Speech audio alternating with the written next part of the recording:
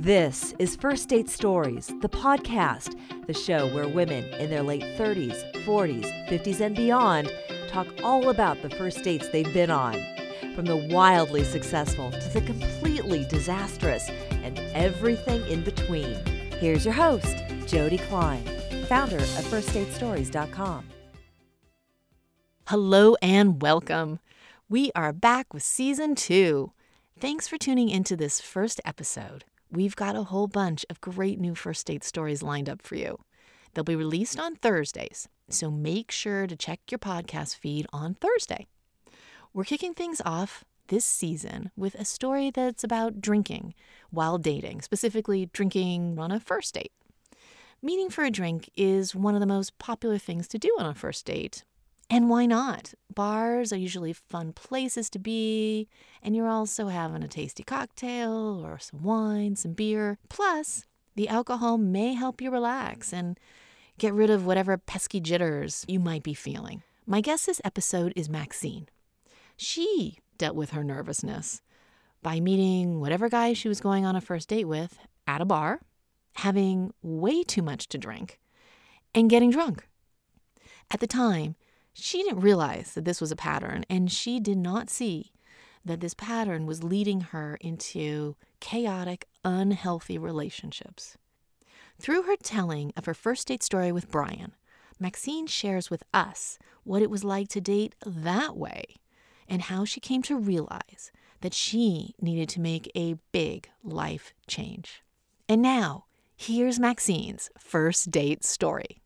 Hi, Maxine. Welcome to the podcast. Thank you so much for having me. It's great to have you here today to hear about a first date story that you are going to share with all of us. It's an interesting one. Everybody who listens to First Date Stories knows that we, each episode, start out with the guest telling us a little bit about herself. I am a communications professor and a writer, and I love my family. I love nature. I love to be around people that I care about. I've traveled quite a bit. I'm adventurous, and I think I'm a little bit atypical because I'm 43 and I have not gotten married and had kids.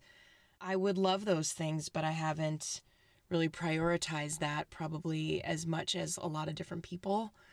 And I have no regrets. These last 10 years, I've spent a lot of time understanding myself, looking inward, looking at my relationships, making changes in my life that I've wanted to change. And it's been a ton of growth. And I think that growth, which has included quitting drinking, changing careers. I used to be a television news reporter and anchor, and I segued into teaching to have a looser schedule and be able to also have time to explore writing. And the growth that happened over the last 10 years has enabled me to be better in relationships and to get myself ready to make a commitment long-term to someone. So for me, that was really necessary because I grew up around a lot of divorce and I didn't want to make those same mistakes. That's not to say I think I'm perfect and that I'm going to have the greatest marriage of all times, because who knows what's going to happen, but I know that I'm much better prepared because of this time that I've taken. And during that time, there's been a lot of dates. Sounds like you've done a lot of work on yourself, and that you're much more aware of who you are as a result. Yeah, and I think that's so important because I went into the relationships that I had in my 20s and early 30s really wanting someone to make me happy, to fill that void. And it sounds like such a cliche, but it's so true. And I did feel more happy when I was in those relationships until I didn't, because it didn't take too much time to realize that that wasn't going to make me happy, that the work was going to be an inside job.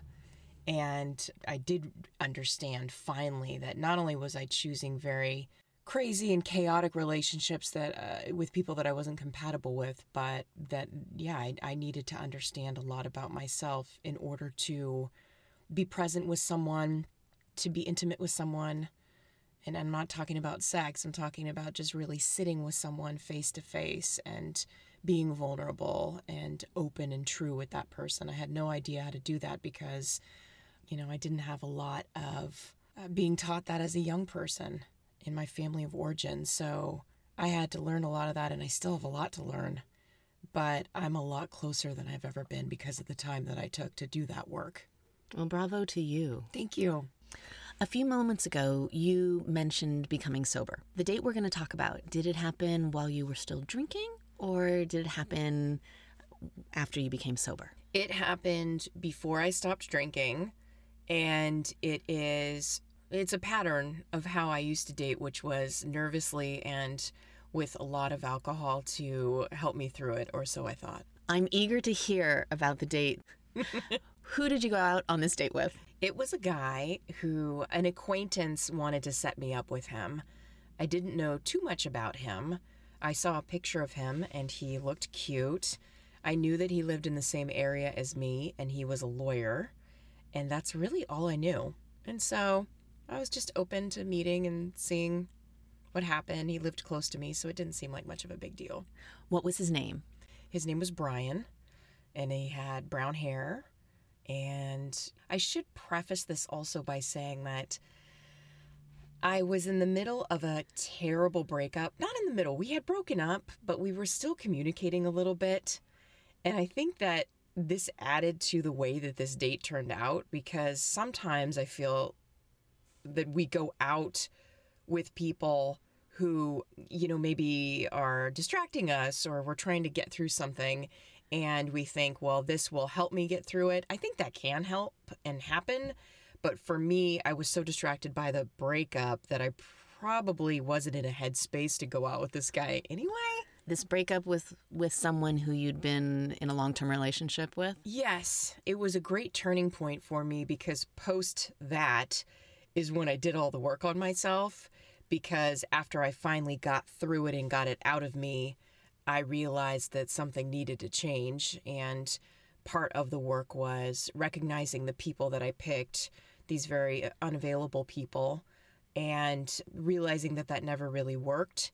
And not only looking at that and wanting to make a change in who I was picking, but looking at myself and why I would pick somebody that wasn't really ready to be in a relationship, and realizing that I too wasn't ready to be in a relationship. I had to realize that I was very commitment phobic myself and very afraid. All these fears around what if it didn't work out, and intimacy and really being vulnerable with someone. So yes, it was a relationship that was over a year and it was just not good. We were not compatible. We fought a lot. It was not healthy in many, many ways. So you realized you had a pattern. Yeah. And the guy that I was going out with on the date that I'm going to tell you about fit the pattern. So I hadn't realized anything at this point. But the date's important because it mimicked so many dates. It was the same kind of thing that I did over and over again. Your friend introduced you to Brian. Yeah. How did the two of you hook up? We ended up meeting at a wine bar. I know, go figure, of course.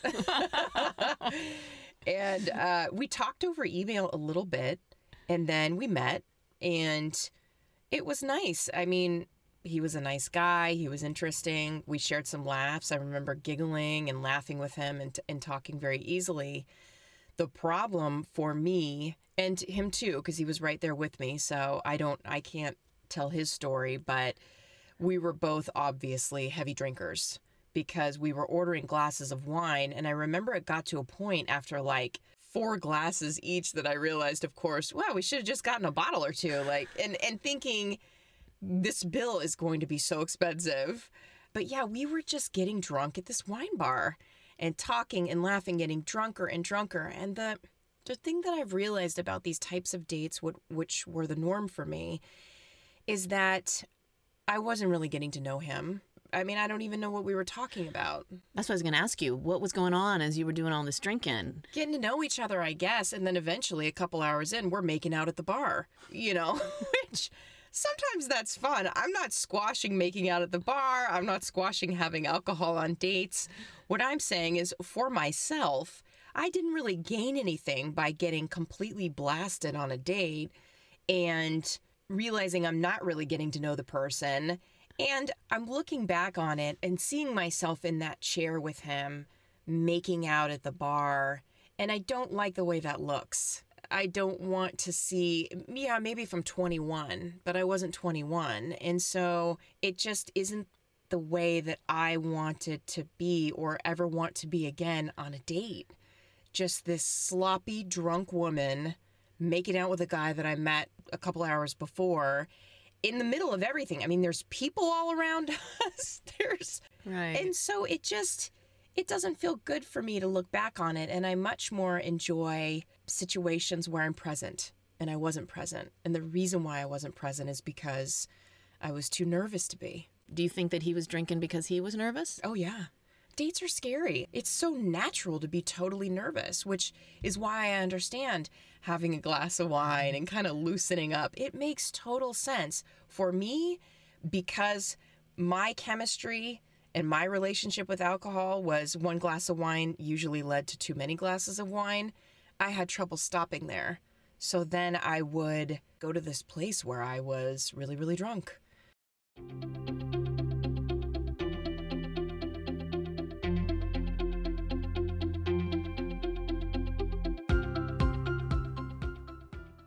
So let's delve further into the date. You and Brian are at the bar and you're drinking and you're making out. Mm-hmm. And are you at all aware of what's going on around you? And is he aware of what's going on around him? I don't think either of us really cared. Yeah, we were just having fun and we were kind of in this bubble. I think what got a little bit weird was we stayed there for a long time and boy, probably closed the thing down, I think. And it got really late. And he lived in a town over, and he had taken public transportation to get there. And it was so late when we got out that he couldn't, he would have to take a really expensive cab ride. That he couldn't take that public transportation to get back. And so we're standing out there on the street, and the date's over, and he says, "It's too late for me to take this public transportation. Can't I spend the night?" Can't I spend the night? Yes. Were you attracted to him? Yeah, I totally was. However, I wasn't ready for him to spend the night. Right. Ready to make out at the bar. Not quite ready to have him in my home, in my bed, to spend the night. Wasn't there yet. I get that. I wasn't ready, and that wouldn't have been my choice. I was tired. We'd had fun. We had been together for hours. I was ready to go home and marinate on it and, talk to him at another time. But I felt guilty. I felt like, I don't want him to be stuck. And in hindsight, I could have said, well, you're going to need to take a cab, But I said, oh, okay, you can spend the night. Why'd you feel guilty? I don't know. It's some of the things I've worked on, a very kind of codependent, people-pleasing nature is my default. And so I wanted to help him and also not be mean. It seemed mean to say no. Did you feel guilty also because you had kept him out so late on this date? Because it was something the two of you had done together. Yeah, maybe I also felt like, did I lead him on? I've been with him all this time. Yeah, I didn't want to make him mad. I don't live like that anymore, but at the time I really did. I didn't want to be considered a bitch. And looking back, I fully had the right to make a choice and say, I'm not ready to have you in my home. But I didn't do that. I said, okay, very reluctantly. And so then he came back to my home. Did you drive him there? My place was closer, and then we took a cab. Good choice. Yes. I was hoping you were going to say that. Of course. I didn't drive there. I knew I'd be drinking. No way. Wise. When you got home and you walked in, how were you feeling? Awkward. Yeah, I felt awkward having them there. And I knew he didn't feel like a creepy guy at all. He was a nice guy, 100%. I just still, going back to the breakup with the ex-boyfriend, that had a lot to do with it.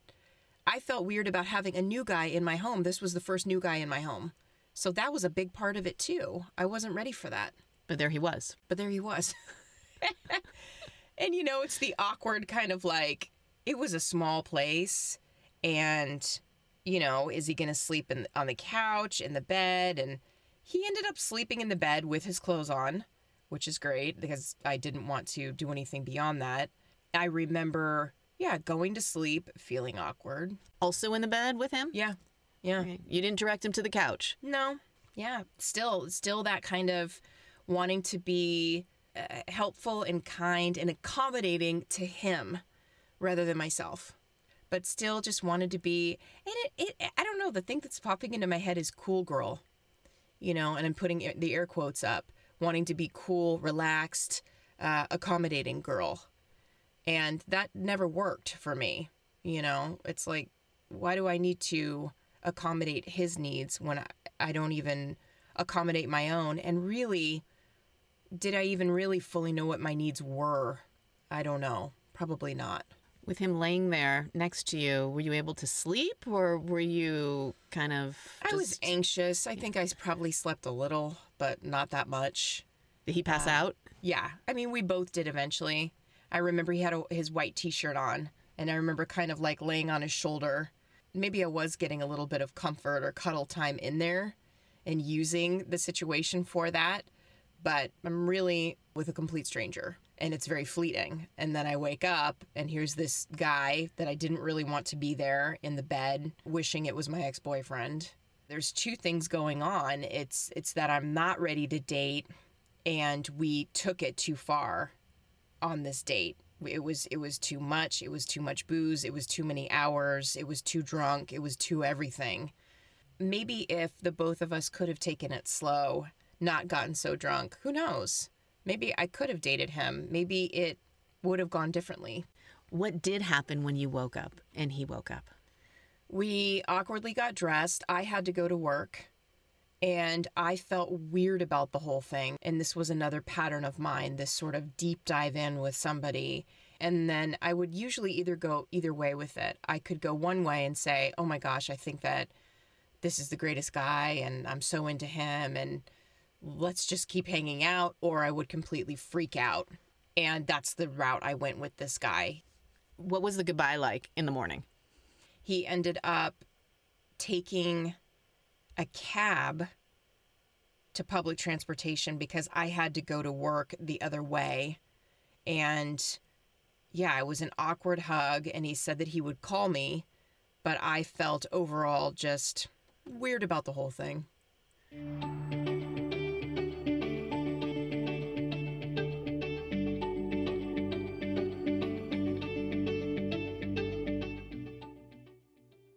How did you handle it when he did call you?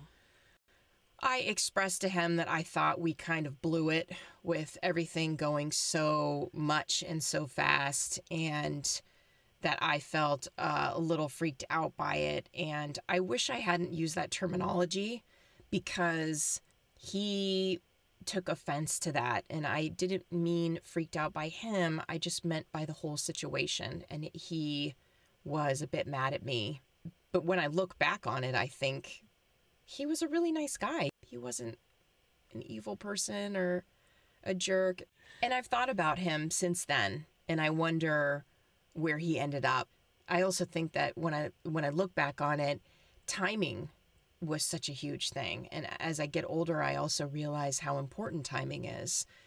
We hear that term, timing is everything. And to me, that's always seemed like a bit much. Is it everything? Well, now I look at it, it's a lot. Are you truly ready to come together and get to know each other and develop something? Because there are so many factors involved with where you're at. Are you over the other person? Are you in between jobs? Are you about to move to another city? There are so many things happening that can affect the timing and affect whether or not somebody can actually commit. So I do think it's very important, and I certainly don't think the timing was good for the two of us at that time. I couldn't agree more with your statement about how important timing is and how it can really either propel you into a relationship or keep you from starting one. Do you have any advice for our listeners coming out of this date that you'd like to share? A suggestion is when you are dating, despite the fact that we get really nervous, most people, and it is an anxious situation, is just to try your best to be there as much as you can and be in your body. Am I in my head thinking about what he thinks of me, thinking about if I have food in my teeth, all of these things, that go through our head, rather than simply listening to him. Do I like what he's saying? Are we having an easy conversation and exchange of information? Or is it really hard?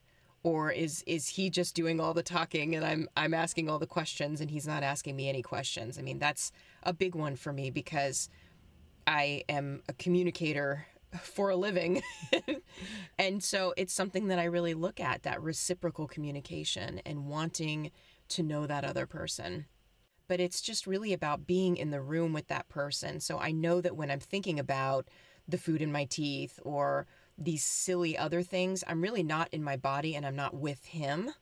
Doing our best to be present is really important because then we can assess, is this a connection? Is this somebody I might want to see again?